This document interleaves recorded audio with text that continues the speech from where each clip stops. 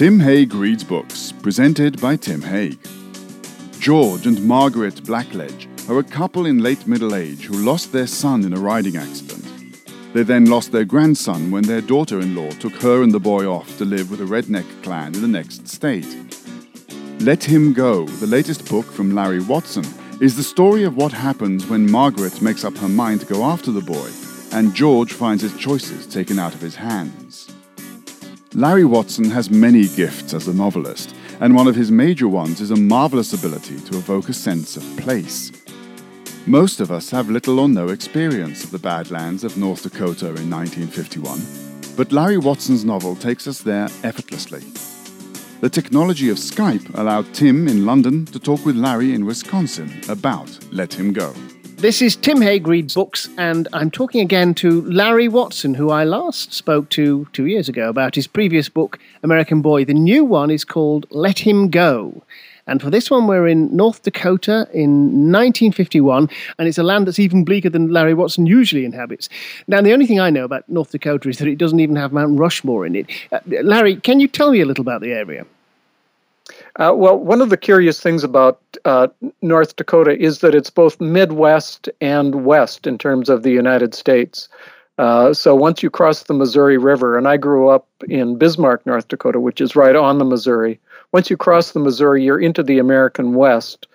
And on the eastern side of the Missouri, it's much more Midwestern, if that distinction means anything. And but on the other side, I mean, in the course of the book, our lead characters, who are going to come to it for a minute, make a trip, they make a journey, and you have them crossing the Badlands, which is a marvelously evocative phrase, but that means something, doesn't it, in that area?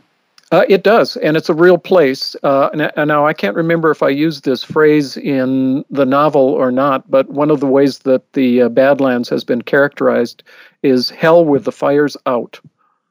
Yeah, well, and it's certainly like that in the book, because you evoke it beautifully. I mean, of course, having to get from one place to another is and across this awful area from one town to another is very much what the book is about on that level.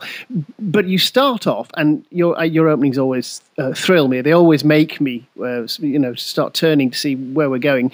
You start off with George Blackledge walking home for lunch, and I love the walking. Who walks in the Midwest? And he's walking home for lunch where his wife has an ultimatum. So, what is that? She says he has to decide. He's either going to go with her or not, but she's determined to go to try to find her grandson and to bring him back home. And she needs the grandson because a large part of this book is in fact, at one point, you say this man and this woman have reached the age at which they're as likely to see what's not there as what is. And what's not there is their grandson. Or, well, no, actually, what's not there is their son, because he's dead. And the grandson is all they have left of him. Now, if you'd wanted to make it a melodrama, of course, the Blackledge's son would have been murdered and this would be a revenge story. But it's not like that. He died in a different way. He died in a freak accident. He was thrown from a horse, in spite of the fact that he was an expert horseman. But you're very perceptive to say that this is something that Margaret Blackledge feels she needs to do. It's not just a whim, not just a desire, but it's a need on her part. And it's a need that's going to have costs as the book goes forward. Now, I'm a bit anxious about giving anything away, because I found that every unfolding event, every development was something that I was looking forward to discovering as I was reading it. So we're not going to talk a lot about the detail of the plot, but what we can talk about is these two people on their family quest, because the novel it really is as much about them and their relationship as it is about anything else. So let's start with George. He's a sort of laconic American archetype. What are we to make of him?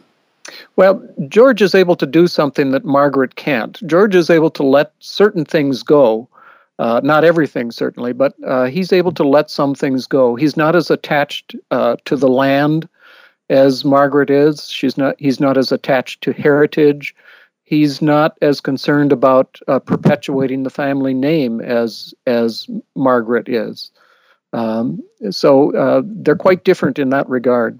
And he's I can see him as Henry Fonda. He's got that slight reserve as well. He knows other people. He understands when they meet the family that they're going to see, where the dangers are, in a way that she doesn't, even though she's very shrewd.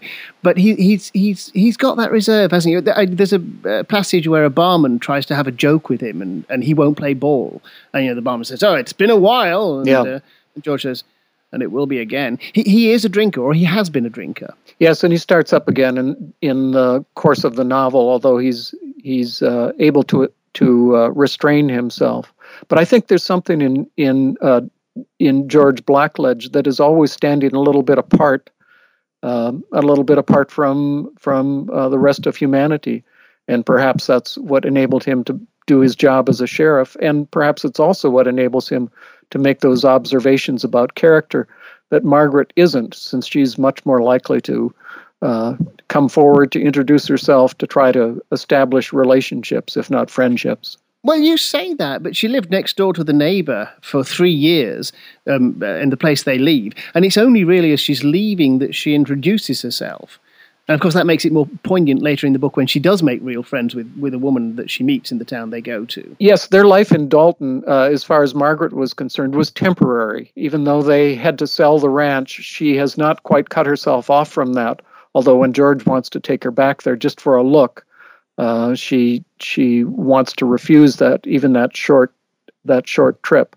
But she has certain attachments that she won't let go of, and other attachments that she is unwilling to make because of those that are in her past. I've liked lots of the women characters in your books. I remember falling a little bit in love with Laura in the novel of that name. I think Margaret is as vivid a female character as you've made. I think almost the first time we meet her, you've got a phrase, she thrusts her fingers into the back pocket of her jeans. And, I can see her. Was she special? Did you pull out all the stops to make her memorable and vivid? She was special to me. She was special in the writing. I'm not quite sure what it was that I did, but there was something about Margaret Blackledge that was... her lines seem to come easily and naturally to me, and insofar as lines are ever come easily to me, and she just seemed to leap off the page. I think she was an awful lot, a sort of amalgamation of a lot of females from the West, all rolled into one. And of course, she has her counterpart in Blanche Weeboy. And in some ways, Blanche wrote herself as well. Well, that's an interesting point. Just as a side, do you find dialogue difficult to write generally, or does it always come easily? With this book and from this book going forward, some fiction that I've been writing, that I've been working on since Let Him Go, dialogue has been coming much easier. When I first began writing, I was so fearful of writing dialogue that I think I ruined some fictions by trying to write my way around it. And now it feels just wonderful to get characters to start talking on the page. Sometimes it's a problem getting them to shut up. What changed? I'm not exactly sure. And of course, my characters often are not talkers. So maybe it's something about once they do begin speaking, they're talking about things that matter to them. So, going back to the book, but I think I can see that you enjoyed writing Margaret. You got some beautifully descriptive phrases. Her eyes flash like the underside of a thundercloud at one point, which is, again, you can see it. I'm always a little uncomfortable with descriptions of prose when people say his prose is very spare or his prose is very lyrical. And I think 2 years ago I described yours as limpid, and I'm still not sure what that means. But I think really what I mean is really, really good. Thank you. I'll accept beautifully that. Thank written you. is what I'm trying to say. So Margaret is, I think, very vivid. She's a lady of a certain age, of course. These are people with a grandson, and they are exactly the age you would expect them to be. So let's talk about their marriage, because for me, it's the best thing in a very good book. Tell me about the marriage between George and Margaret. Well, somebody asked me not long ago if I thought of Let Him Go as a love story, and question surprised me a little bit. I thought it was obvious that it was. And then the more I thought about it, the more I thought, well, I'm not sure I've written a novel that wasn't a love story of one sort or another. But their marriage is typical of many long marriages. They have a kind of shorthand between them. They often know where the other is going in a conversation well in advance of it actually going there. But there are also certain things that that trouble the marriage, particularly on George's part. Some things in the past, and he can't keep from talking to. He can't keep from alluding to them, but he can't quite bring himself to talk about them. And Margaret, on the other hand, says, "Can't we just set this aside?" But he's a jealous man, and perhaps because he suppresses many things, he can't let this something in their past go. Yes, indeed, and in fact, the marriage is one of the reasons you set the book in 1951, isn't it? Marriage was more interesting then as a subject for fiction. I think it was. I think couples felt as though they had to stay together no matter what, and that made for a lot of strong but strained marriages and relationships. You'll think I'm obsessed with sex because we talked about sex with the last book as well, but I loved the relations between them. George, for instance, he knows not to look when she changes her clothes. She changes her clothes in the car one time. Even after all these years of marriage, and of course, even after all these years of marriage, he still wants to. Yes, exactly. Yes, that's very good. But she brings on this trip a certain nightgown, and I noted down the phrase you used. She'd never spent that much on nightwear, but at the time, drastic action was in order. The money was well spent. The nightgown has never failed to have its intended effect. And of course, you have a flashback as well to the time when they became lovers. And she made the running. She was the one who was much more free and comfortable in her body when they first got together. Yes, exactly. I'm glad you touched on that aspect of their relationship. You're right. George knows not to look, but he still wants to look, and he is still powerfully attracted to her, and she understands that she has that power over him. But for the most part, she uses her powers for good, not for evil. Powers, yeah. Well, it's lovely because it is.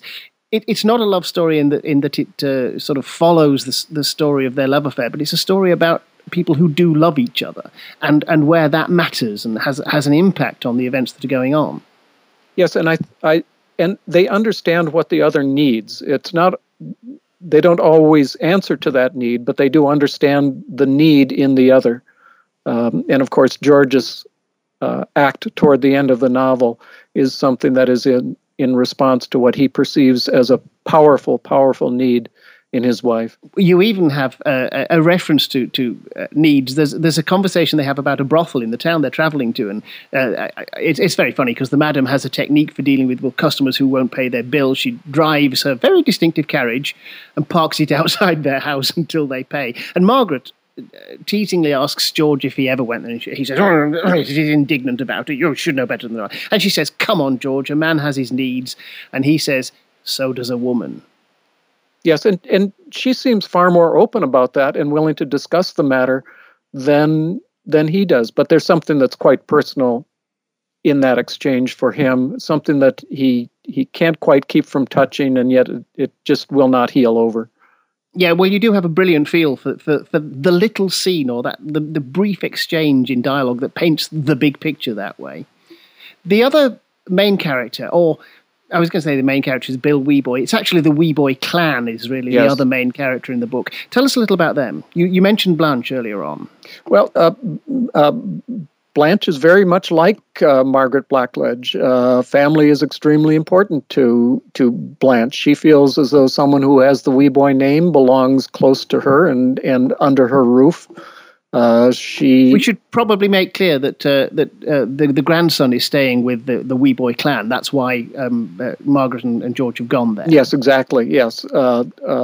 Lorna, who was their daughter-in-law, has remarried and is now a Weeboy. So please tell me about the wee boys. They are clannish, and they're again almost an American archetype, aren't they? Although specifically fixed with the detail to make them live. Well, in a traditional Western, I suppose they might have been cattle rustlers or something like that. But now it's the scraps of automobiles that are litter the wee boy grounds. Car rustlers. Car rustlers. That's excellent. Yeah. And Blanche will do whatever is necessary to keep the family going, to help the family survive. And if that means going outside the law, she's not above that. So she has a stake in the grandson that mirrors Margaret. Exactly.